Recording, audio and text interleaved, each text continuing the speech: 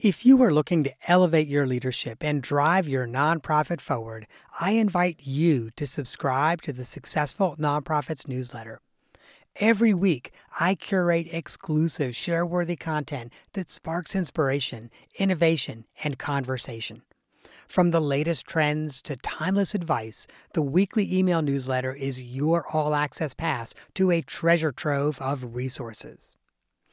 But receiving the newsletter is not just about staying informed.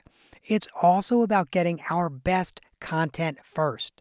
Subscribers get first access to our newest downloadable templates designed to propel your leadership and amplify your impact. And that's not all, my friend. We are constantly working on new ways to support you and your mission. So as a subscriber, you'll get updates on our latest projects, opportunities to participate in surveys, and to say in the topics that we tackle next. You will essentially get me as a consultant, coach, and confidant in your inbox, ready to help you navigate the challenges of nonprofit leadership. So if you're an executive director, board chair, or a nonprofit leader who believes in making a difference, join me as a newsletter subscriber. Visit successfulnonprofits.com/newsletter to sign up today.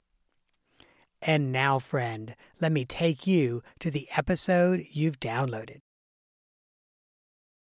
Welcome to the Successful Nonprofits Podcast. And my friends, today's episode, Joan Dove is going to be speaking with us about ensuring your insurability. Before I start to even talk to you about this particular topic, let me just share with you, this is the last recording session of the day. You know, we batch record the podcast. We do about 5 episodes every day that we record. And the last one is always the best. And the reason is I am the rawest and the realest. And so we are going to get me raw and real. And the good news is that probably means that we're going to end up having Joan participating in a really similar way. So these are often our most popular and our best episodes. So stay tuned for this conversation. We're going to be talking about insurance and risk management and how to ensure you're actually able to get insurance. If you watch network TV for even 30 minutes, you will be reminded that we are such a litigious society. You know, 40, 50 years ago, all the commercials you saw were about car wrecks and that kind of thing. And now you see not just car wrecks and trip and falls.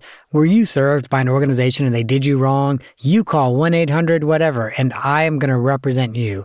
Or, hey, do you think maybe your employer has not paid you for all the hours you're supposed to get? You call 1-800... and I will get you all of the money that you deserve. Literally, we are such a litigious society. And it's interesting because many nonprofit leaders think about insurance as their first line of defense. And this is where Joan comes in. I met Joan while doing an interim engagement and was impressed with her approach as an executive with Arthur J. Gallagher, which is a big brokerage company that really helps lots of organizations, for-profit and nonprofit, with insurance. What I was so impressed at is that she doesn't just focus on insurance. She really focuses on managing your organization's risk so that hopefully, A, you'll be able to get insurance, B, you won't pay an arm and a leg for it, and C, if you manage it well, you're never going to need it. And when I had some initial conversations with Joan, and I really learned that this was her philosophy. I thought to myself, yeah, we need to get Joan on the podcast. And so, Joan, welcome to the podcast. I'm glad you're here. Thank you. I'm glad to be here. As I said in the intro, I really appreciate your approach, which is, hey, let me help you manage your risk so that maybe while you should have insurance, hopefully you'll never actually have to use that insurance. So what are some of the biggest ways that nonprofits leave themselves exposed? Well, I would say that a lot of nonprofits don't think about the risk they have every day. They may think about it on a global level or now and then, but they're not aware of how impactful every program and activity they conduct on any given day and its impact to the potential for loss and the insurability of it for that organization. Can you say a little more? So an example might be trying to control the uncontrollable. So a lot of nonprofits will think, well, we provide these services to the community. We serve this population, and they categorize all the different operations that they have, but they're not diving deep into what is the risk evaluation of each of those. So it does take a deep program knowledge with staff and others in the organization to assess that risk and work with their insurance partners to try to understand it and see what could be insured, what could be avoided, or what should be passed on, or how to collaborate with others so that it can all be managed and keep the organization protected from having a claim that could be catastrophic to their organization. So, Joan, let's jump in and let's talk about actual case scenarios or examples. And so, can you give some examples, obviously without naming names, but where programs are maybe producing risk that people are not thinking about? Yeah, so one would be organizations that work with children or go on outings and activities. So while they can be a very well-run program on site for the childcare or school or after-school programs they might provide, when they take kids on field trips, they let their guard down. And they're not as thoughtful as to why and where they're taking a group of kids somewhere, how they're going to get there, what it's going to be like once they're there, how are they going to deal with behavioral issues once they come up, and what is the site itself like? Is that activity even something that really should be part of the organization's field trip and outing? So that's an example where everybody looks at the risk on site, but not off site. And ratios and staffing that may be appropriate on site may not be off site. So that's an example of having to think things through. And a number of organizations we work with have started to have pre-approved field trips. So that way they've all been vetted, not only where people are going, but how they're getting there, what it's going to look like once they're there, what they're going to do for an emergency plan if something happens. So it's very thought out. So that way individual program directors or staff are not having to just think of it all on their own. So I want us to unpack some of that risk. So in my head, okay, let's use the example of kids going on a field trip. There's risk about how they're getting there, right? You know, is it volunteer drivers? Is it a bus driver? What is it? But there's risk about how they're getting there. And there's risk on site, like they trip and fall, they get hurt, etc. But I bet I'm missing some risks. Are there more risks than just those two? Yes. So going to the restroom, how is that going to happen? Is there a group going? Are you sending them off to a public restroom on their own? Is a teacher or chaperone going to be with them? The same with an elevator, a staircase. We recently had a case where a child was harmed in the elevator by a patron, but where was the teacher? Where were the rest of the group? So transitions in any location, whether it's a museum, a zoo, a nature reserve, it's all that day, how people are getting from here to there, from the parking lot to the entryway to the area where they're going. So transitions are an area where a lot of risk can happen and kids can peel off. They're not interested. They disappear. Teacher or staff can lose sight of them in the group. And then when they go back to do a head or a name count, somebody's missing. And so walk me through how that organization manages all of that risk in all those transitions. So they think about it ahead of time before they go. They have a little bit of an action plan for this is what's going, an itinerary for that day. Once we get to the museum, as an example, we're going to drop the kids off in the front. You know, so-and-so staff number 1 will be at the front. Staff number 2 will be in the middle. Staff number 3 at the back. We are all going to walk into the museum as a group. We will meet with the docent or the people who will show us around. We are going to designate a person or a chaperone for bathroom breaks. You have to always allow children or people to use the restroom. You can't say, hey, we already did that. You have to wait an hour. You have to deal with it right then and there. But having a plan of who's going to float to help with that and manage it, or if a child or somebody is hurt, who's going to go get help, and how will the rest of the group proceed? So it takes just a little bit of planning. We don't want people driven to distraction about it, but it really prepares everybody for the day. And I think staff feels really comfortable with the event as well. And so what would you say to the person who heard you explain all of that and just said to you, we have all the parents sign a release. I don't worry about it. All the parents that sign a release, I don't care. What do you say to that person? Parental releases are of limited value in many activities involving children. They can be very valuable for certain activities like athletics, sports, where a parent knows and understands the risk that their child is encountering, but children cannot sign waivers. So generally, the rights of children remain intact, even though the parent has signed a parental release. So the children would always have potentially a legal action when they turn 18, or perhaps even at that moment, if they are hurt, the child's rights will not be absolved by the waiver. And I had a feeling that's what you were going to say. And Joan, you're seeing me smile. I know that some people are thinking that right now. So I'm like, let me just throw that question out there.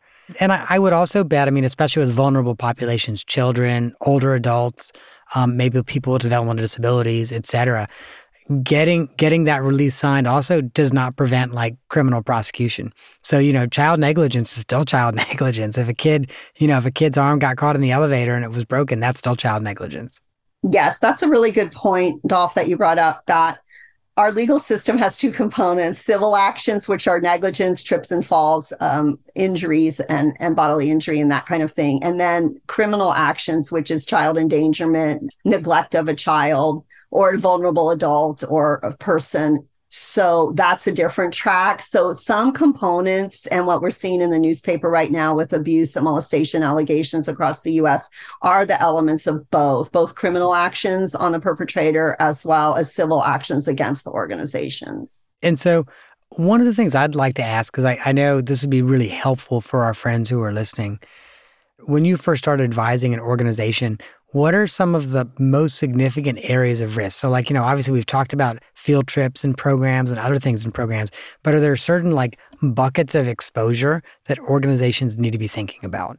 Autos. Transportation is one of the most dangerous risks any organization faces on any day because of the severity of an auto accident. You can seriously injure or harm a number of people. So if you're operating a passenger van or a bus, you literally could injure or harm, anywhere from 7 to 60 passengers or more in a bus.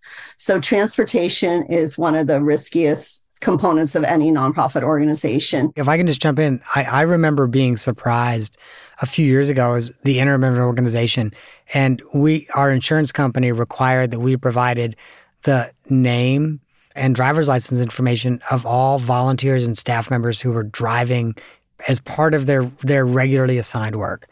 And we actually ended up getting a message back from the insurance company saying, oh, this staff member is never allowed to drive for anything related to your organization ever. And I remember going, wow, okay, I guess, yeah, the insurance company's taking that pretty seriously. But looking back on that, we probably had the burden of knowing that before the insurance company told us. We probably had the burden of knowing, this person shouldn't be driving for work. Yes, you have the duty to know. It's not what you didn't know, it's what you should have known. So that's what's really important with auto accidents. It's called negligent entrustment of an auto. The organization put the public at risk by not knowing the driving record of the driver who was driving on their behalf, whether it was their own car or the organization's vehicle. And so, Joan, I'm going to ask you another one of those pushback questions. What if someone said to you, oh, yeah, well, don't worry, that they're not driving an agency van. They're just driving their own car. They're just doing it, to go from one entity to another. What would you say? That the organization is vicariously liable for the actions of any volunteer staff driving on their behalf. So in the United States, insurance follows the vehicle. So the person's own auto insurance would be exposed first, and then the organizations would come in as excess for a liability claim alleging negligence on the part of the organization and that driver. So the organization's insurance is at risk. Right. And I will say in some states, the minimum required insurance for individual drivers is ridiculously low. In my state, it's like $25,000. So you could total somebody's Toyota Camry and their insurance would not even cover the car, much less harm to human beings that were in the car. Exactly. So that's why it's very common now for underwriters of nonprofit auto insurance to ask about the protocols in place for screening volunteers and employees driving their own cars on the company's behalf. So we've talked about auto. So I interrupted you just in the A's. So let's move. The A's. So let's move further down the alphabet. Okay, I have more A's. We have aquatics. So anytime you're taking people swimming or you have a swimming pool, a body of water, a lake, a creek, we know a lot of organizations you work with or nonprofits who may be listening, it might be located by a pretty creek or a pond. I have worked with some senior facilities that had a beautiful pond. They actually had one of their residents walk in the middle of the night and get lost and drown in the pond. So bodies of water are dangerous. They should be fenced. And there should be a concern about how that's managed and protected. And then anybody who has a swimming pool, anybody who's in residential facilities with pools, they should be guarded. If they're not guarded, there's some issues with that. Certain states do not necessarily allow you to swim at your own risk. Mm-hmm. So that's something to look at. But aquatics is a catastrophic loss. You generally don't have a small claim with an aquatics injury. It's a fatality. It's a drowning or brain injury. So aquatics would be something that is a big concern. The other part, not going down through the alphabet golf, but another A would be potentially aging seniors, as we call it. We worry a lot about kids getting hurt, but seniors get hurt too, and it's harder to put them back together. Kids heal pretty quickly and their injuries can be resolved, but a senior who is hurt in a program, they might not ever recover. And so the medical bills and all can be very substantial that the organization could be held responsible for. Okay, so in the A's, we've got auto, aquatics, and aging. Are we ready to go to another letter of the alphabet? Let's see. What else could we? Real quick, I almost feel like we're playing insurance bingo here. Okay. We could do sports, athletics. I'm sure a lot of your nonprofits have a component. I mean, they may not be sports-related organizations, but they might have picnics or activities where people are playing volleyball or some kind of, soccer or any kind of sport has some element of risk. And a lot of it's manageable, but the key there is to just make it known, we're going to use the right equipment. We're going to play the game as it's intended. So an example would be even something like tug of war. We've had claims where the organization did not use the right type of rope, and then it snapped, and then people fell in piles where the rope snapped, and one gal had a ring on it. It sliced underneath her chin and severed a nerve there.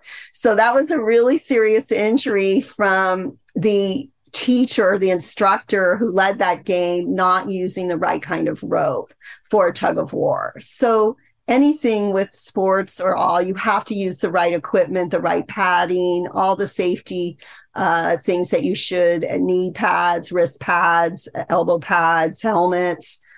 So those things are important. So sports and athletics can lead to some serious injuries. I know I was hoping we would also talk some about the big D when it comes to insurance, directors and officers insurance. So I don't want to steal your thunder, and I know the vast majority of our friends know what director and officers insurance is, but let's just take 60 to 90 seconds and make sure everybody knows what it is. Okay, directors and officers liability is for mismanagement of the organization at a global level. The directors and officers mismanage the organization in a number of ways, either financially in terms of governance in the operations.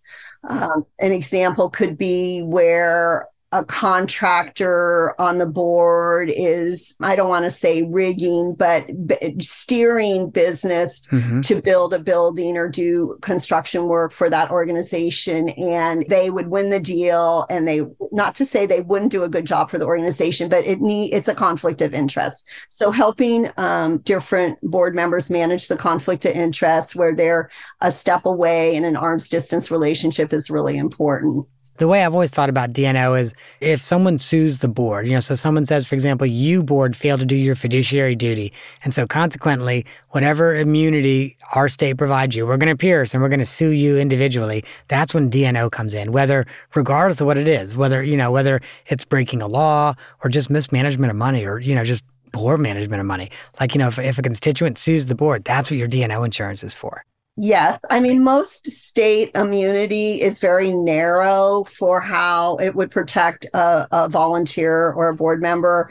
It's really important that all organizations have directors and officers liability. And one of the biggest reasons is for defense. Yes. So that if you get into a jam, there's somebody to defend you, and you may be absolved of any settlement or damages, but you need defense. And that can often be more expensive than the settlement. And can you say a little bit about why that is that you need it for defense? Just make it crystal clear. Because when a lawsuit or summons comes in, it needs an immediate response, and you can't do it yourself. You need legal counsel. So you would have to engage the services of an attorney right off the bat. Right. Typically what I see is, someone takes that summons and they just send it to their insurer, and their insurer says, whoa, okay, we're going to go get attorneys for you. We're going to get attorneys that specialize in this specific type of an issue. We call them insurance defense attorneys, but we're going to go get that attorney. We're going to find them. We're going to hire them. We're going to pay them. You're just responsible for your what they call retention or deductible. You're just responsible for your deductible. And that's one of the things that I think is so important then about D&O insurance, right? Is like then instead of you got the summons, you have to respond and you have to figure out the right attorney.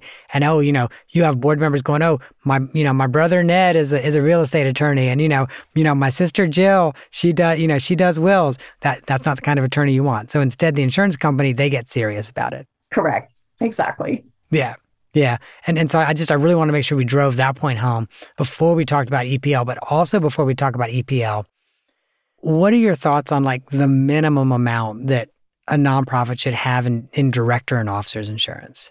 I would say a minimum of $1 million and potentially $5 million. A number of organizations we work with that are much larger, maybe 50 million in revenue budget size, have 10 million or more.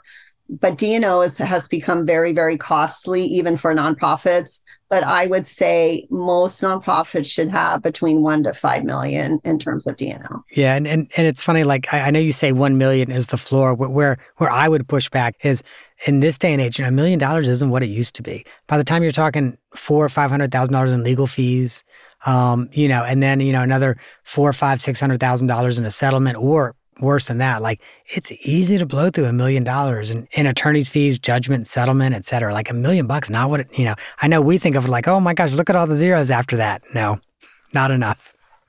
Correct. Yeah, I will say more and more I see among so many organizations, almost no one even asks for a quote of $1 million now. Almost all are saying 2 million. And I'm starting to scratch my head a little bit and starting to think, is 2 million actually enough? Because 2 million's not what it used to be either.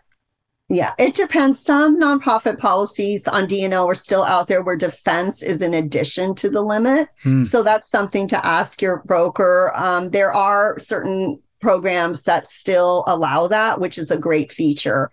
But many have moved to combining defense with the limit. So that is a consideration in how much you should purchase. And I've also seen some insurers now that essentially say, this is your aggregate limit for the entire year. So, so for your 12-month policy, it's $1 million or it's $2 million. And that makes me even more nervous because, that might be enough for one, but it's not enough for two. Right. So what happens if your aggregate is exhausted is you have to go back and buy more insurance. So you're basically having to pay it all over again if you can even buy it. And that's what I was going to say. At that point, when you have to go out to the market and say, oh, we've exhausted our aggregate, we need more insurance, that's going to be some expensive insurance. Yes, exactly. You don't want to be there. Right. Okay. So now let's talk about employment practice liability insurance, which, like you, I think every organization needs it. And I am always shocked at the number of organizations. And oftentimes, for whatever reason, we'll end up seeing an insurance certificate and I'll be like, you should talk to your broker. Make sure you have EPL on this. You should just have a conversation. So let's talk about EPL. Yes. Employment practices liability is probably the most litigated component of a D&O management liability package right now. So this covers allegations of discrimination, harassment, wrongful termination, hostile work environment, a lot of different areas, which are all part of the workplace. And after COVID, we have seen a lot of an increase in these claims for one reason or another. And part of it is that if people were laid off or furloughed, some were brought back, some weren't. So there's a lot of hurt feelings and people who feel maligned over how the organization handled that reopening process. The other area to check on with your employment practices is third-party discrimination. So that would be discrimination for clients or people you choose to serve or not serve, and people coming back saying you discriminated against so-and-so, you didn't take my child into this program, you didn't accept my loved one into your care for this reason or not, you're doing it because you're discriminatory. So I have seen a number of cases where somebody has an employment practices policy, but it does not also cover third-party discrimination, which would also be American with Disabilities Act offenses as well. So you would want to make sure you talk to your insurance expert about including that. And I will say, in my experience, it's not automatically in your D&O insurance. Either third-party practices or EPLs, not automatically there. And you kind of have to, if your broker does not ask you about it, you have to make sure you ask about it. Correct. Yeah. I've also worked with some organizations and by the time I get there, they've learned by a surprise that they don't have EPL insurance. It's always a shock for the board because, the first thing the board says is, oh, we're insured. Good. Contact the insurer, let them know. And then the insurer has to say, we're really sorry, but you're not insured for this. Dolph, I think the mistake some nonprofits or their broker makes is the broker worries about the cost. This is a nonprofit, we know they're very sensitive to money. And so they sometimes cut corners, not out of, negligence or just being remiss. They're just concerned about the nonprofit may not be able to afford what they're talking about or presenting. So I think it's really important in conversations with the broker to say, tell us what we need and we'll decide what we can afford or not afford or what we're interested or not interested in, because you don't want to miss out on an important coverage because the broker made the assumption you wouldn't buy it, you wouldn't be interested, and they didn't want to make you feel bad that you're declining certain coverages. But you need to be very proactive and transparent about that. Absolutely. And the other thing I know that you work with a lot of your clients on is making sure not just that they have policies and procedures, but they're using those policies and procedures. Yes. So every organization has your standard operating procedures, but you also need them as they pertain to insurance-related risk management things such as your employees, your safety programs, your safety initiatives. Many of Dolph, your nonprofits who are listening have compliance with OSHA in different states. Some maybe not, but many do. There's also a number of county safety requirements and ordinances for employees. So all those need compliance with. It all needs to be written down and people need to be trained on that. And just in general, what hurts an organization is if they have some procedures, but they haven't been refreshed for a number of years. They're outdated. Nobody follows them. Nobody trains on them anymore. And so when something goes wrong, people will say, well, where's your procedure on that? Well, we had one from 1999. Okay, it hasn't been updated since then, or when's the last time you trained on that? Oh, we don't train on that anymore. So it basically renders it useless. And if anything, works against the organization that you needed it, you should have had it, and this injury could have been prevented if you had that in place. Yeah, I will say I once had an insurance broker say to me, the only thing worse than not having a policy is having a policy that you don't follow. Because then when your organization goes to court, the opposing attorney is going to pull that policy out and be like, isn't this your policy? Yeah. Oh, you didn't follow it. I actually did. I once had a broker say that to me. It's like, the only worst thing is a policy you don't follow. Yes, exactly.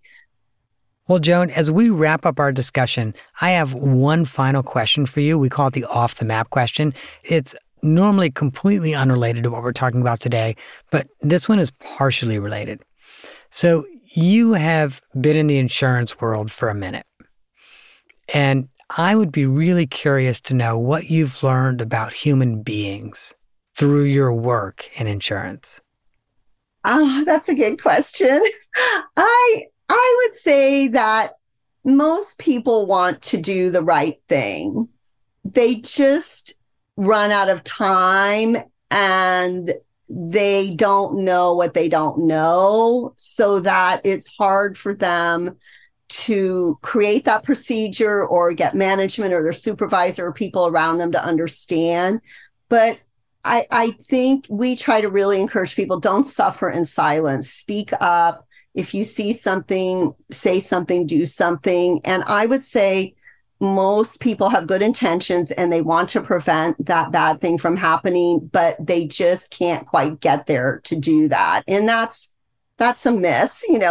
That's an unfortunate situation. So I would say I would just encourage people to make things better. Just keep trying. Don't accept it for what it is. And if you see something that needs to be changed, make that change. Thank you, Joan. And Joan, I'm so grateful you came on today.